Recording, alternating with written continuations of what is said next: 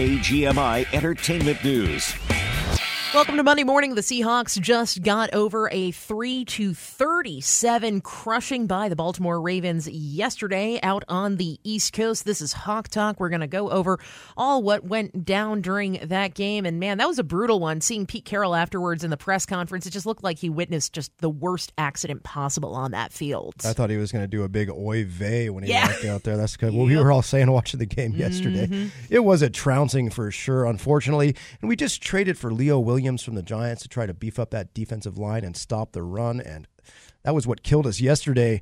Keaton Mitchell ran for 138 yards. Have you heard of Keaton Mitchell, Dianna? That is a new name for me. No one had heard of him until he played the Seahawks yesterday. So, 9 carries, 15 yards a run for that guy. Lamar Jackson, the Ravens ran for 298 yards in that game. So, really need to do something to shore up that run defense for sure if we're going to win games down the stretch.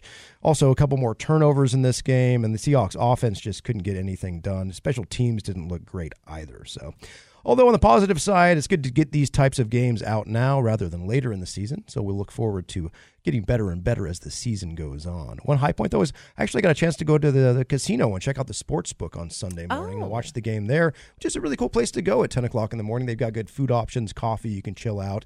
It does fill up, though, so if you're going to go check the 10 o'clock games out there at the casino, get there early. If you want to sit down, or else it's standing room only. But it was a fun time. KISM had their table there and everything. So cool spot to watch the game. Unfortunately, we left at halftime for a change of scenery to see if we could change things up. It didn't work, though. That's okay. I can't blame you, though. Although we're going to see them play the Cardinals again on Sunday. The Cardinals have been a really rough team going into this entire season against pretty much every team that they've played. Do you think they'll fare a little bit better once we hit the Cards on Sunday? I do. They've got somebody named Clayton Tune playing quarterback for Arizona. He threw for 58 yards on Sunday, and their 27-0 loss to the Cleveland Browns, who we beat the week before. So we should beat the Cardinals, but it's important to remember those NFC West matchups are always tight. So, this definitely should be a good game to get back on the right track. We're looking forward to that on Sunday for sure. Absolutely. And for what it's worth on our side regarding our Ravens-Seahawks game yesterday, the Ravens still number one in the AFC North. They're holding on to that spot with a 7-2 record this season and a 4-game win streak on top of that. Yeah, they're looking really good. And them and the Bengals both in the same division. That's going to be a race down the stretch, I'm sure. Absolutely. More sports news coming up next.